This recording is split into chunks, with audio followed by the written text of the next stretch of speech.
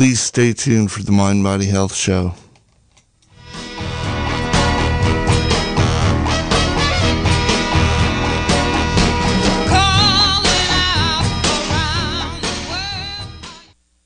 Good morning, everybody. Mind Body Health coming to you right now. My name's Cobb. I'm hosting for Marvin Trotter today. He is unable to be with us, much to our own loss, but he'll be back. He's a great, fun doctor to have, and he is rocking it steady, but not today. So, having said that, thank you for tuning in to Mind Body Health. As I said, my name's Cobb. I'm hosting today. Sometimes I co-host with Marvin. I'm often here engineering the program. And today, we are going to be joined by Faith Dayton, the licensed clinical social worker, lead social worker for Compass Street Medicine based out of Adventist Health in Ukiah. And with that, we welcome you. Faith, are you there with us? Hi, thank you for having me. Yeah, so, here we are, Mind Body Health. Faith Dayton, you are the lead clinical social worker for Compass Street Medicine. And before we get into the details of what all that is, just tell us a little bit about yourself and what a licensed clinical social worker is, and maybe a little history of where you came from and how you came to be in the position you're in today. Okay, thank you. And thank you for having me. I do have a Post-it in front of me that says, "Don't be funny, Faith." So I'm going to practice that. So I'm a licensed clinical social worker, and I lead the Compass Street Medicine, which is a project of Adventist Health here in Mendocino County. And so I'm a social worker, and I have gone through the process. I have a master's in social work, and I'm also licensed as a psychotherapist. So that's one thing that people don't know about LCSWs, licensed clinical social workers. We're also psychotherapists. You asked me a lot of questions there, and I'm trying to remember which ones I should answer first. Well, so you're a licensed clinical social worker. What inspired you to become that, and where'd you come from? How did you get to be in Ukiah doing this job? Well, I'm actually from Sacramento. I grew up in a very urban area and in a very low-income neighborhood of Sacramento. And with a lot of experience with underserved populations because of my upbringing. And when I was in my 20s and coming out of high school, I took a more non-traditional route and dropped out and didn't go to college, and really got into social justice, which was something that was really dear to my heart, and into activism and women's rights, and just the rights for all people actually in underserved populations. And so just with my, early 20s and social justice work and rebellious attitude, I volunteered for lots of different organizations, including Food Not Bombs, which was an organization that served food and hot meals to the unhoused population in Sacramento, without wanting to have all the red tape and regulations, and just, let's provide food to people that need it. And did a lot of other volunteer work. I volunteered for WEAVE, which is Women Escaping Abusive and Violent Environments, and also work with, different organizations, a Gardens Project organization. And finally, I took a volunteer position working for a clinic, the Birthing Project in Sacramento, which specifically targeted the population of the infant mortality rates, which were incredibly high for people of color. And so this clinic, which unfortunately doesn't exist anymore, really supported the pregnancy and choices of women who were pregnant, and supported them through for those that kept their pregnancies. And that's where I first met my first social worker. And I was really mentored by this MSW at the Birthing Project, who explained what an MSW, which is a master's in social work, was. And it inspired me to take my interest in social justice and women's studies and go back to school to get my bachelor's in social work. And from there, I ended up getting a master's because of the privileges I had. And then a few years later, I took my test to become a licensed clinical social worker. Wow, that's a super cool story. Is it? Yeah.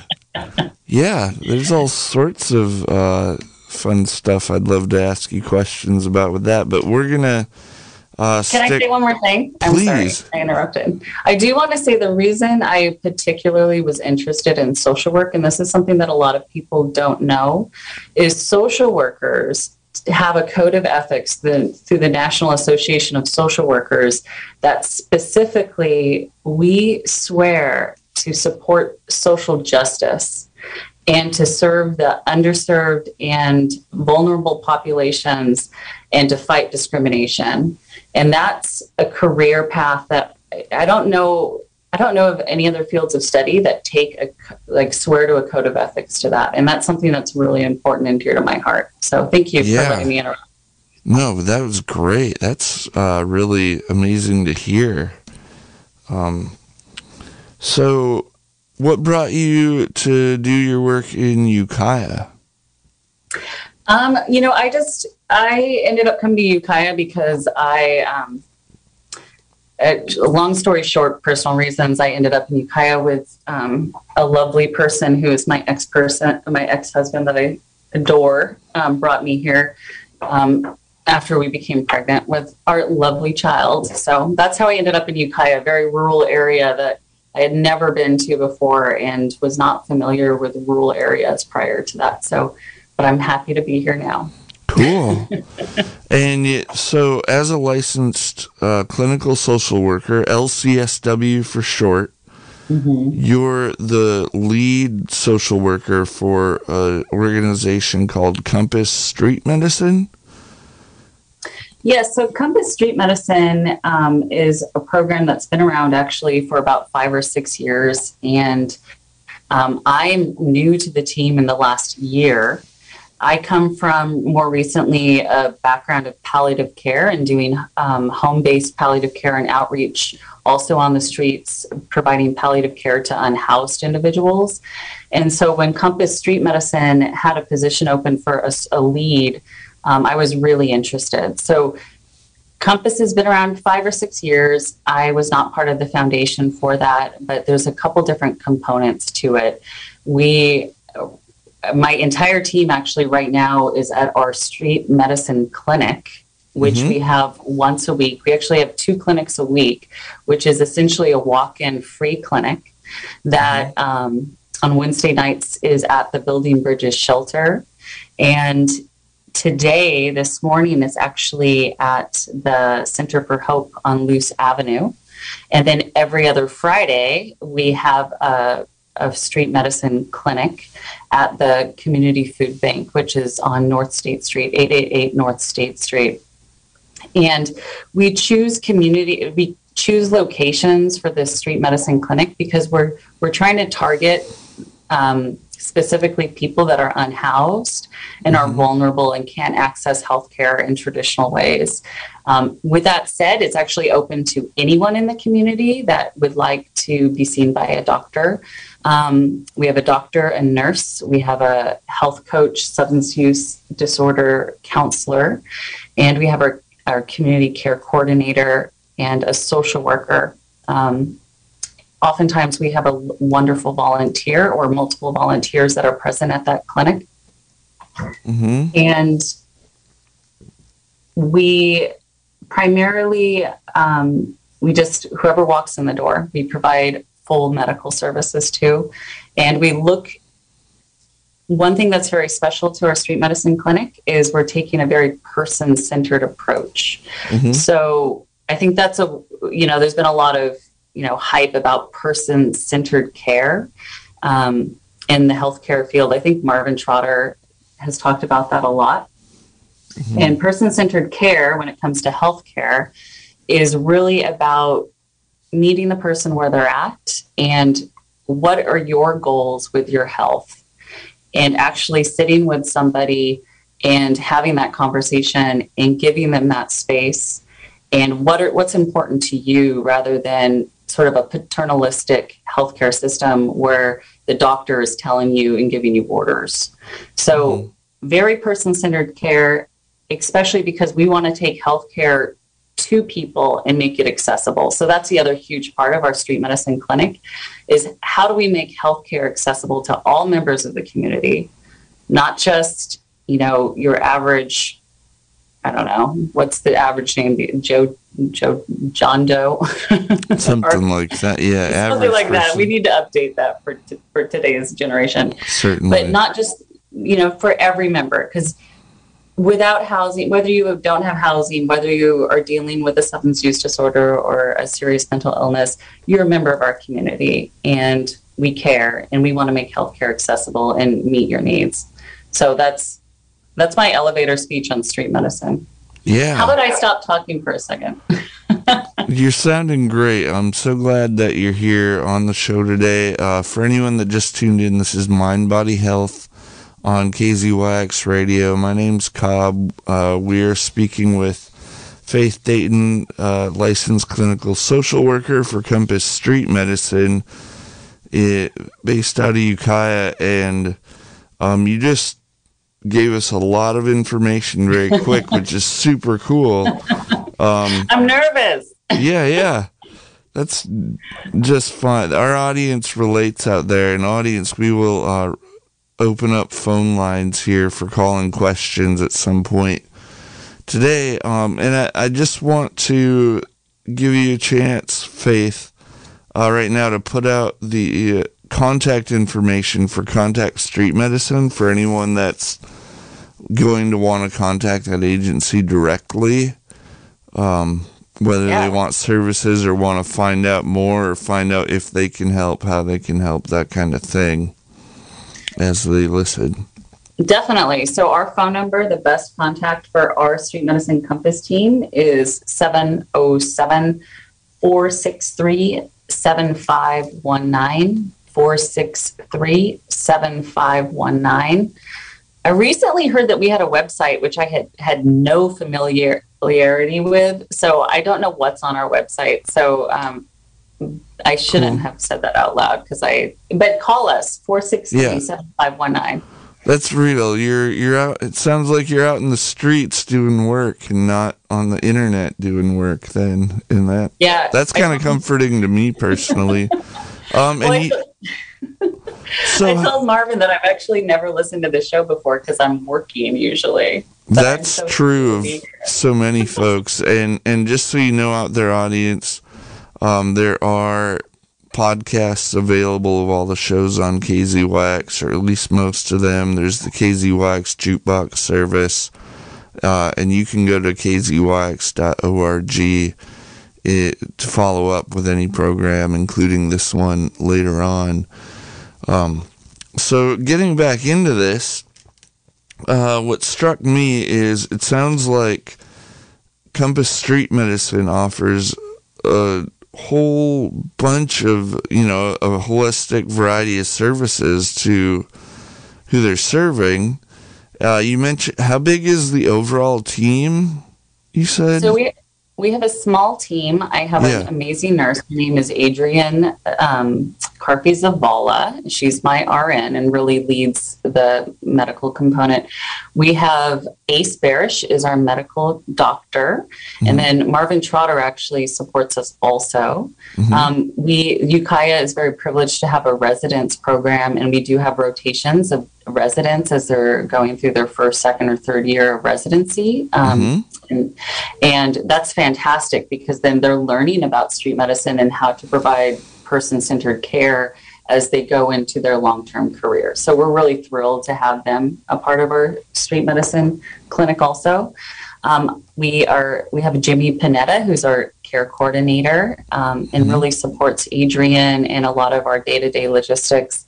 And then I have Michelle Flowers, who's actually been with the street medicine team since the beginning, and she is our health coach and our substance use disorder counselor, and she's also engaged to get her master's in social work. So that's our full team. And then we have an amazing volunteer named Dawn, who is fantastic, who has a lot of lived experience and has a huge heart and supports the street medicine team hugely. Cool. When you mention a volunteer, do you have just one volunteer? Or do you have many volunteers helping out or affiliated with other organizations? What's that picture like? So Dawn is our primary. We have multiple volunteers. Dawn comes every time, but we work. One part of our street medicine philosophy is really engaging the entire community. This is a community effort. Rural healthcare, we can't work in silos. We have to work together with other agencies.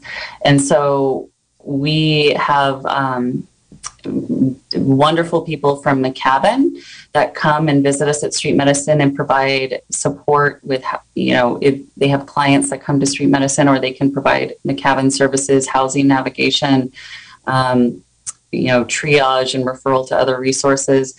We have our inpatient substance use navigators from the hospital that join us also. We have people from Redwood Community Services that join us. We have nurse Brandon that comes in as a part of our street medicine clinic. And we really, as rural healthcare, I think the strongest that we have is working together. So we have a lot of the agencies collaborating to make this happen for our team. And just one other question about the structure there in the background. What's the general funding then look like for Compass Street Medicine? So Compass Street Medicine right at this moment is grant funded, and it's through a federal RCORD grant. And part of that is really targeting opiate use disorder, because part of our street medicine clinic, we do MAT initiation. So we work closely with people who have substance use disorder, and we can actually, at our street medicine clinic, initiate people onto medication-assisted treatment. So we can start them on Suboxone and help them on their journey to recovery, and then we'll connect them to ongoing treatment through either McCavan's low barrier MAT program, or through New Life Clinic, or through one of the other options. So we have a grant that's funding our street medicine clinic right now, and we're working on the renewal for that. Got it. And then as far as where you're working, is it all in Ukiah, or are you traveling elsewhere around the county right now? What's that like? Thank you. So street medicine, it's hard to encapsulate it. So we do have these free clinics, and also we do a lot of outreach. So we have these set clinics that are at locations in Ukiah, because we want to have a consistent schedule so people know where to show up, because we actually have regulars that will come, once a week or once a month, and that's the only medical care they get. But our team also does outreach into different encampments. We will go out to different campsites, sometimes mostly in Ukiah, but sometimes we do get phone calls from caseworkers actually who are working with unhoused members and get requests to go and see people in other locations. So we try to be very flexible with how we do it. And there is a street medicine clinic, a very small street medicine clinic in Fort Bragg that primarily is run by a fantastic woman named Kathy right now. And so we're still working on our plans to how we can support Kathy and her work in Fort Bragg. Cool. And then let's see. I want to get into the details of street medicine and what that is, and I have one last question. So are you part of Adventist Health, the organization, or is it like a partnership where you work with the overall healthcare system? Our team, we're Adventist Health. So Adventist Health got behind this funding, and historically, Adventist Health has been very supportive of rural health. That's part of their mission statement, is to support rural areas. And so they're 100% behind this street medicine clinic. Got it. Thanks for all that. Having said that, I'm really curious if you can expand on, kind of go into a little more detail about what street medicine is and what that looks like, in a more detailed picture, like on the streets, and maybe even what it might look like to the people being served by your organization. Yeah, so each day is different. Our job is always exciting. And another part of street medicine that we do is sort of short-term care management.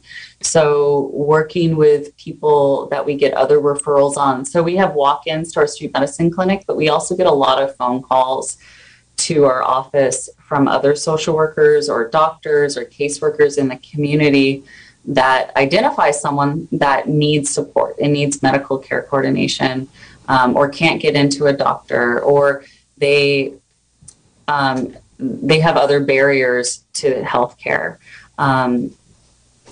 So I'm just thinking of somebody where, because of that, we get a lot of calls, unfortunately, of people that are struggling with serious mental illness. And this serious mental illness, they haven't had adequate treatment for, and they're scared to go into the hospital. They're scared to go to the emergency room.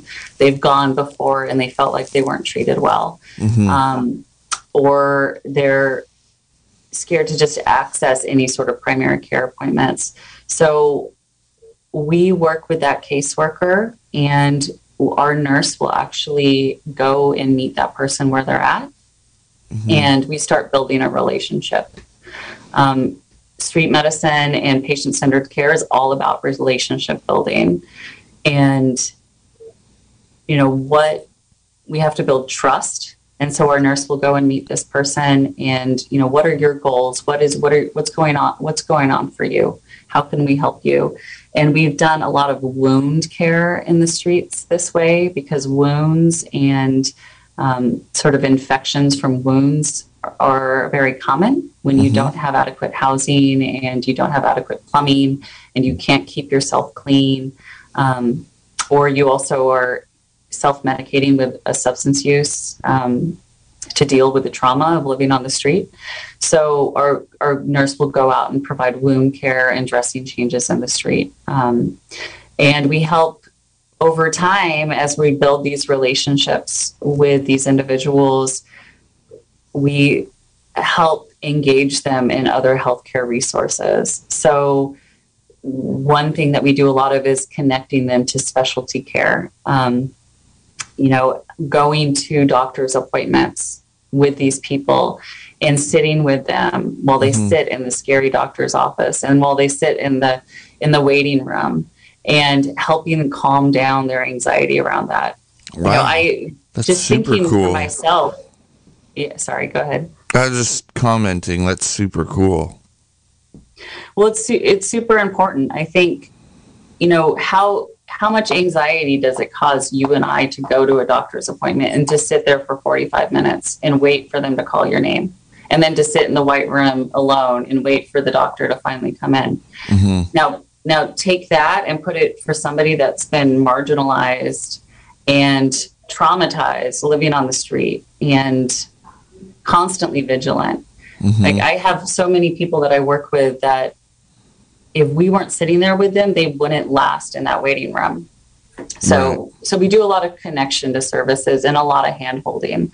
I believe in hand-holding. I think it's really helpful. I think people that are unbefriended which is a term we use in healthcare when somebody doesn't have traditional family or friend supports. We all have friends that hold our hands through hard times. And when you don't have friends or family, it helps to have caseworkers or other people support us. That's how we're successful. Yeah, wow.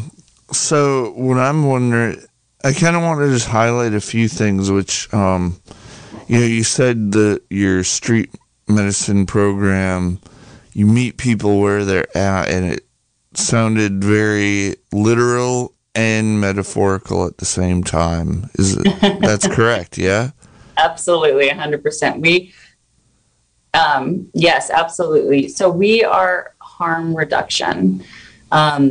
We will literally go and meet people where they're at. Yes, and we will figuratively, like you said, if somebody is struggling with a substance use disorder and they don't, which unfortunately around here is oftentimes methamphetamine.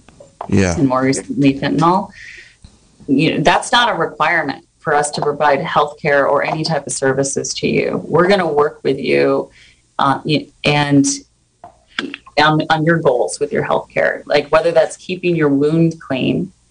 We're not going to bring your substance use disorder up every single time we talk with you if it's going to cause shame and if it's going to make you not want to work with us and to access care, because we want to meet you where you're at. Right. Like you're a human, we're a human, and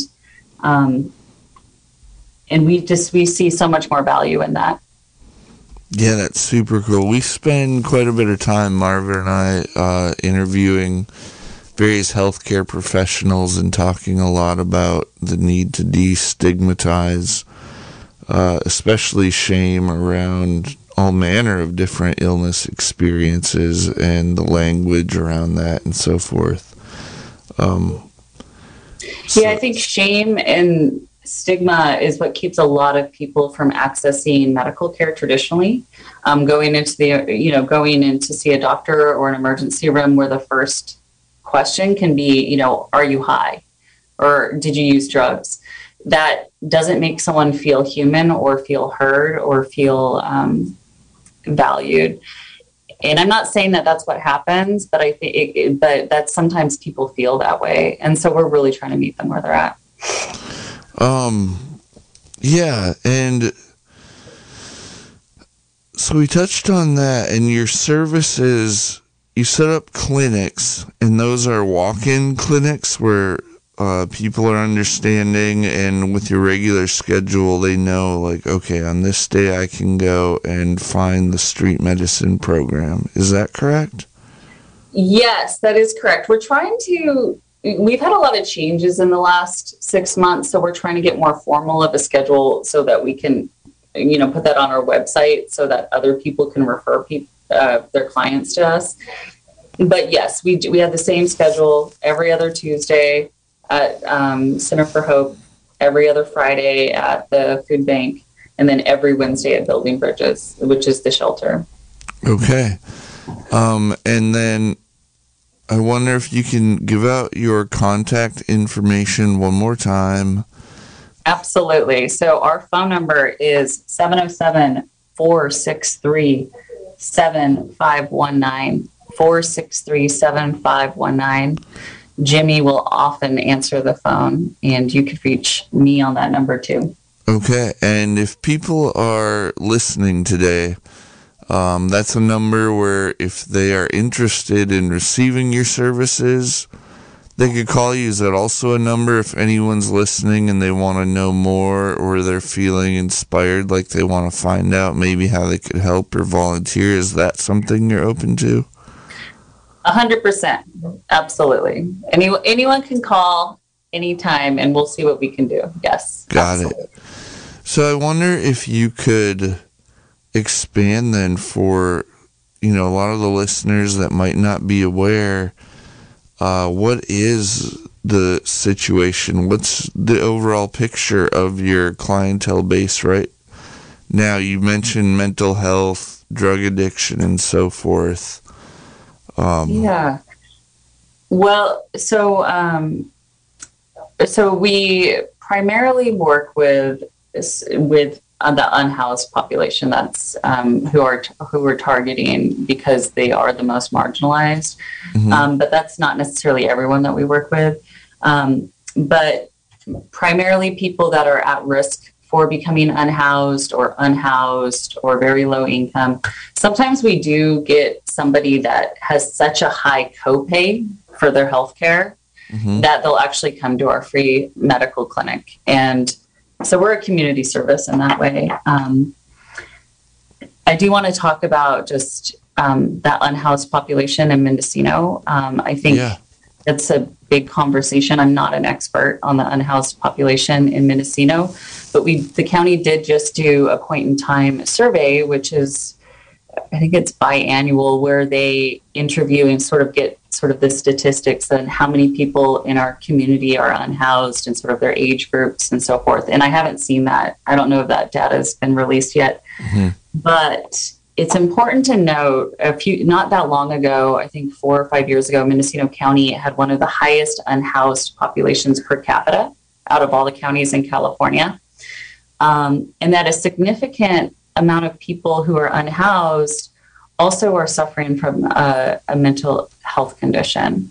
And that can either happen before they become unhoused and can create some barriers that leads to them being unhoused, or that can happen after they're unhoused because of the amount of trauma and that someone can be exposed to when they're camping on the streets.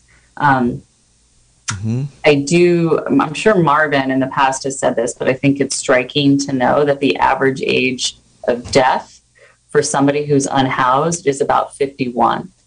So nationally, it's about 20, 25 years old in that. But when you're unhoused, the average age of death is 51. For men, it's a little bit more. It's somewhere between 50 to 56, but for women, it's significantly less. It's age 43 to 52. Also, with people who are unhoused, the illnesses and the chronic disease that we see with somebody who's 50 is sort of the disease that somebody, their counterpart at 70 would have. Wow. Because so we're about a 20-year difference. So that when somebody walks into our clinic, the type of heart disease, which is very common, or lung disease that they have is very oftentimes what somebody 20 years older than them would be dealing with. And so there's a lot of psychosocial factors that contribute to this. And it's, the social determinants of health, which I'm sure you've heard before. It's what parts of, how our psychosocial factors influence our health. And so people that are unhoused are very vulnerable to that. And so that's why we're incredibly passionate about getting rid of these barriers to healthcare. Right. And, just a broad concept that I believe we were discussing too was, and maybe you could expand on it more, is that connection between mental health and physical health, and that overlap. Yeah, absolutely. So, so I'm a behavioral health provider, and this is something that's very passionate to me. Is historically we've always separated the medical and the mental, and the thing is that we're whole people, and we're starting to understand this in our medical field, is that we cannot separate people's mental health from their physical health. The symptom, like when somebody has a serious mental health condition or even a mild mental health condition, and that can impact their ability to take medications. That can impact their ability and their drive to take their insulin on time. Like when you're depressed, how do you have the energy to get up out of bed, let alone take your insulin?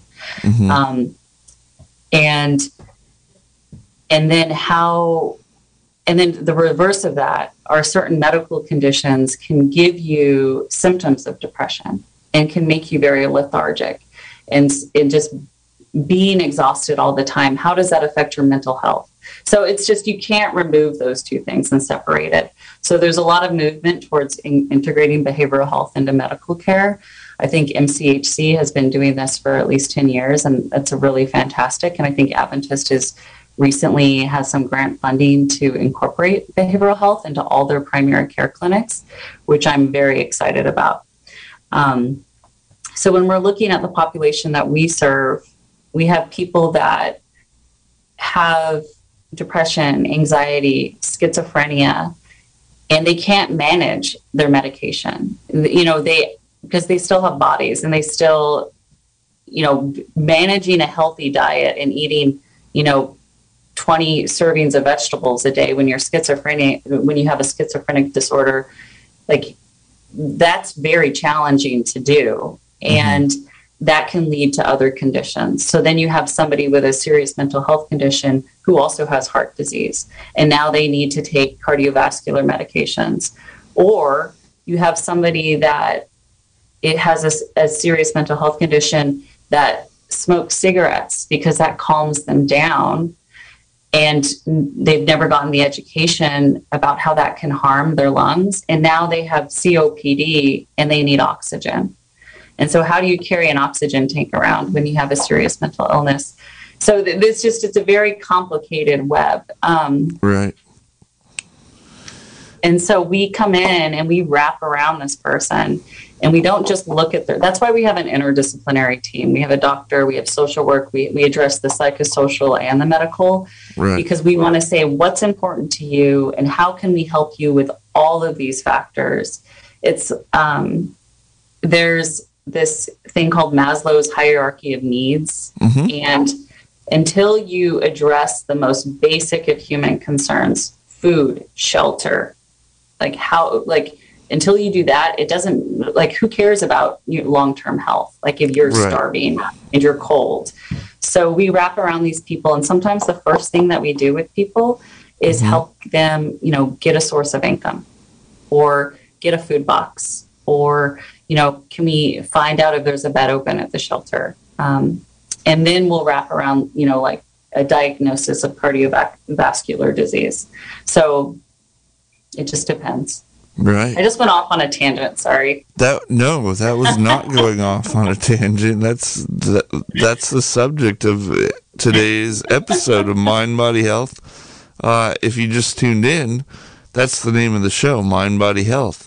My name's Cobb. I'm hosting today in place for Dr. Marvin Trotter, the regular host of this show spot.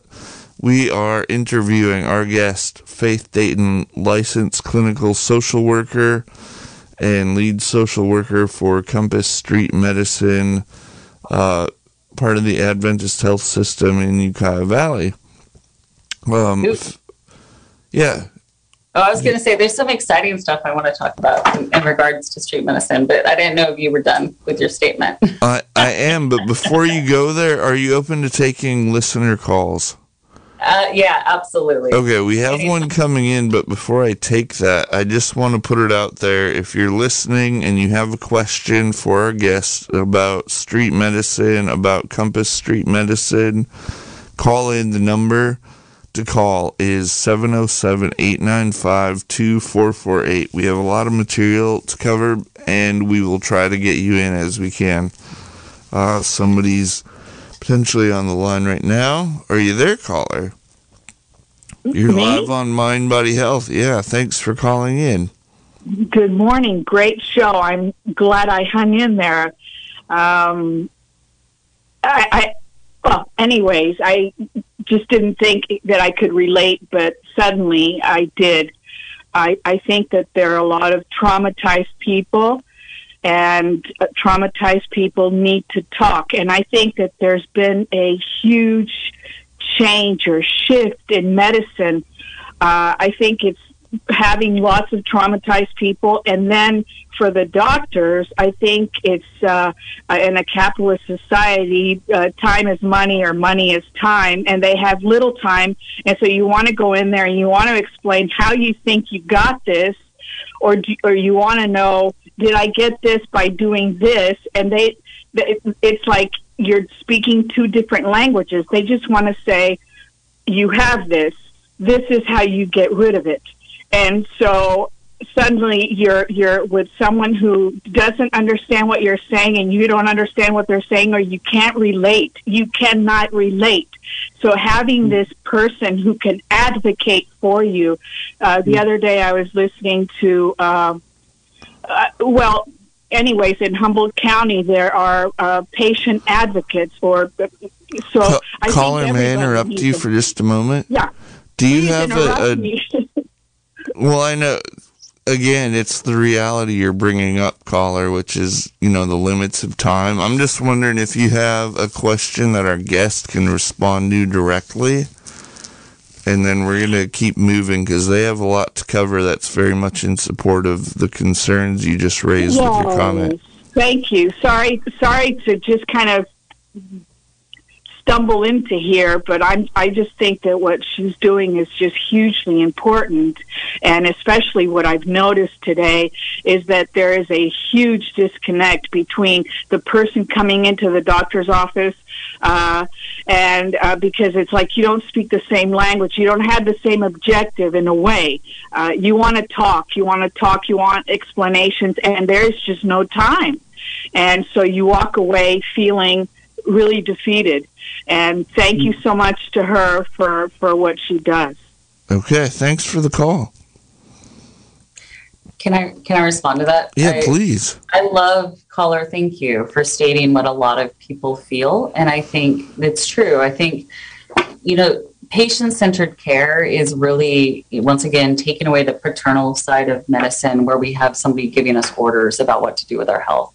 Because who knows, we have to be engaged in our healthcare to care and to communicate with the doctor.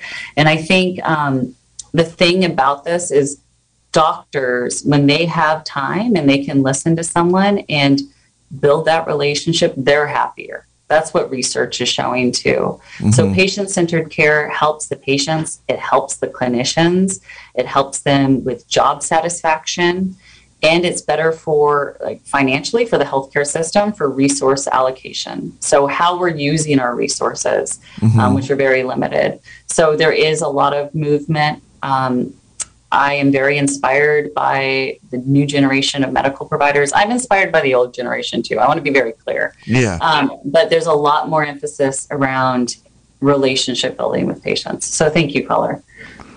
Yeah, and something to me that's highlighted by that caller and, our consistent moving the program along. I mean, we've got maybe 15 minutes left to go where you have a platform to bring up what you care about and just all that time pressure that we're always under, whether being a healthcare provider, especially somebody that needs care. It takes a lot of time and patience and so forth, and that's a challenge at every level of the spectrum of what we're discussing, it seems. What's your opinion on that? Oh, I'm just time? Sorry. Yeah, as your team and what you find when you're experiencing the needs of your patients. Yeah. And I mean the patients, as in the noun, the people. It's empathy and boundaries, which is a huge whole nother part of this. And that's a topic for another show. But, we're each a resource too, and we have limits on our resources. And so doing this type of work, which is human work and relationship, emotionally charged work, having good boundaries with ourself and our team members and what we can and cannot do for patients, and being respectful about those boundaries too. But that helps with time management for sure. Wow. But I was going to talk. So one thing that I'm really excited about with our medicine, is we're incorporating. This is sort of a new thing, and is incorporating elements of palliative care into our street medicine clinic. And palliative care is also a new medical specialty for people with chronic and serious illness to really focus on quality of life And once again, person-centered care. Mm-hmm. What's important to you in your healthcare, and incorporating your friends and family and your culture, and to looking at you as a whole person. And so for our street medicine clinic... May I just interrupt for a sec? For people that don't know what palliative care is, will you spell that out briefly? Yeah, definitely. So palliative care is a large umbrella, and it's oftentimes associated with end-of-life diagnoses. So hospice, so palliative care and hospice. Hospice is under the umbrella of palliative care, because palliative care, people could be on palliative care and recover and survive from their illness, because they might have a chronic disease, or actually have a stage, like a very end-stage cancer, but then recover from it. So anybody with a serious or chronic medical condition ideally would have access to palliative care. Palliative care is very dear to my heart, because while I'm certified in palliative care, I've been doing palliative care for the last 10 years. And prior to this, I worked with Madrone Care Network and also with Resolution Care.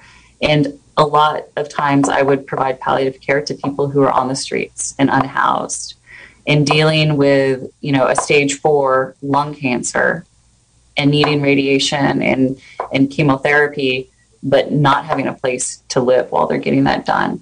So palliative care, there needs to be more access to it. So we're incorporating elements of that into our street medicine team. Our nurse is getting more and more training in palliative care, and we've started working with people on just healthcare directives and having discussions with our patients who come in and are unbefriended about, what would you want to happen if there was a serious, if you had a serious accident, and who could speak for you, or talking about, like mechanical ventilation and things like that, and helping them do advanced directives. They're so critical. So like everyone should have access to having their rights respected when it comes to their own healthcare decision-making. And I don't want to create barriers just because somebody's unhoused or has a serious mental health condition. Like, they still have rights to their voice in their healthcare decision-making. So I'm just really enthusiastic about that. So I just wanted to go off on it.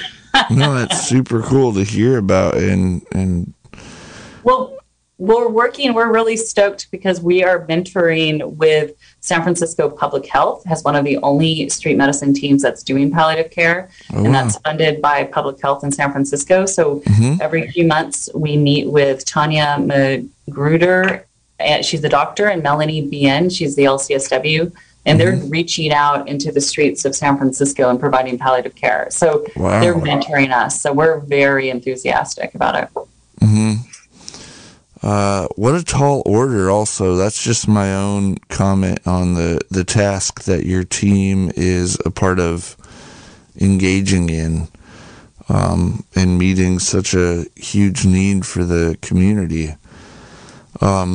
So we have less than 10 minutes left. If there's anything else you want to bring up in particular, and what I would see within that is if you could maybe paint a bit of a picture of the street medicine and the unhoused needs within Ukiah in particular, for anybody who maybe doesn't know about it, like what you would like them to go away with a sense of what's going on that maybe isn't in their radar, their attention often. Well, I think one thing that's probably in most people's radars is the fact that we don't have housing. We need more housing for people in general, and more of housing first models, which our county, first of all, there's amazing people that work in our county in all aspects of it that are fighting hard for the unhoused population.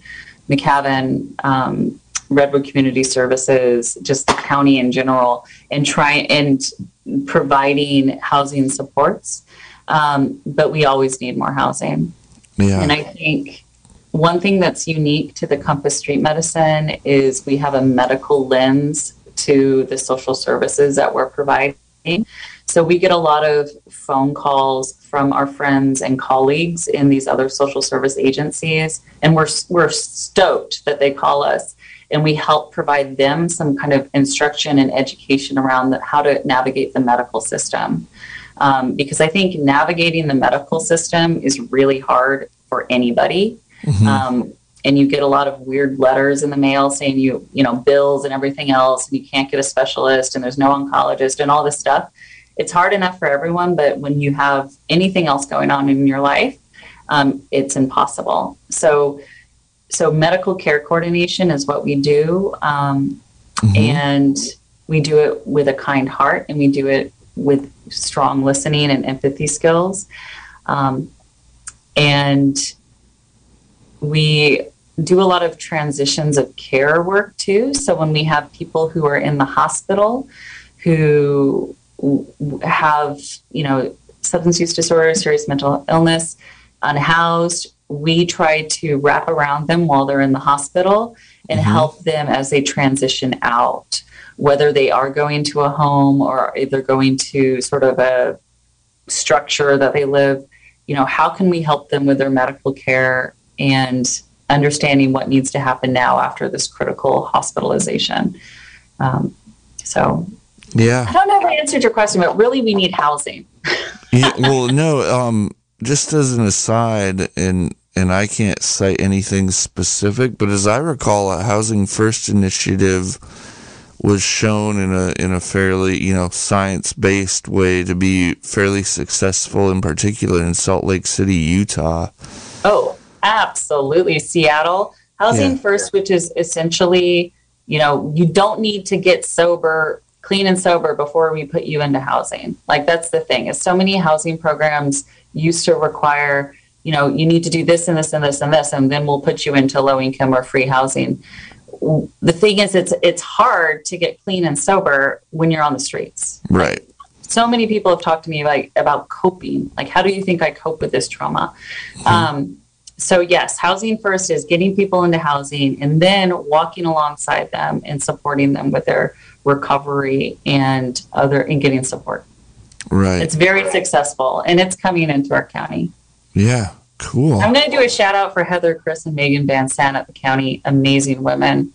Mm-hmm. Lead behind the scenes, Housing First. Amazing women. Thank you both. I love you dearly.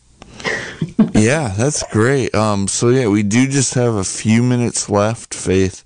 I wonder if you could put out the contact information for Compass Street Medicine for anyone who's interested in your services or interested in helping out, volunteering, you know, finding out more. Yes, I actually want to give out my email too for people that want to email me on different things.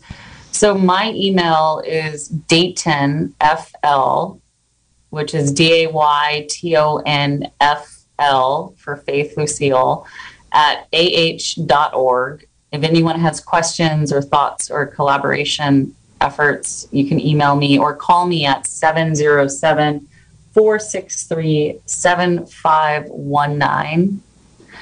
And there's so much more that we're working on with this program. I'm trying to collaborate with the criminal justice system and the jails on helping support them as people transition out of that system too. So I love to talk with people too. And then when we have our last few minutes, I do want to just share one of our leads and such an important person for our Compass Street Medicine team. We lost this week, Suzanne Stark, an amazing woman who has been managing Compass Street Medicine and really inspiring our team and keeping us together.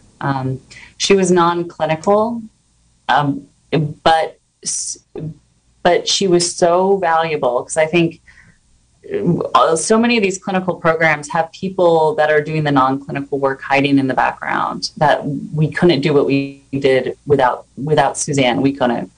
Mm-hmm. And we lost her this week, and we loved her so dearly. And I just wanted to say, just to bring up her memory right now. So thank you. Yeah, thank you. Yeah, we're coming up with less than 2 minutes to go.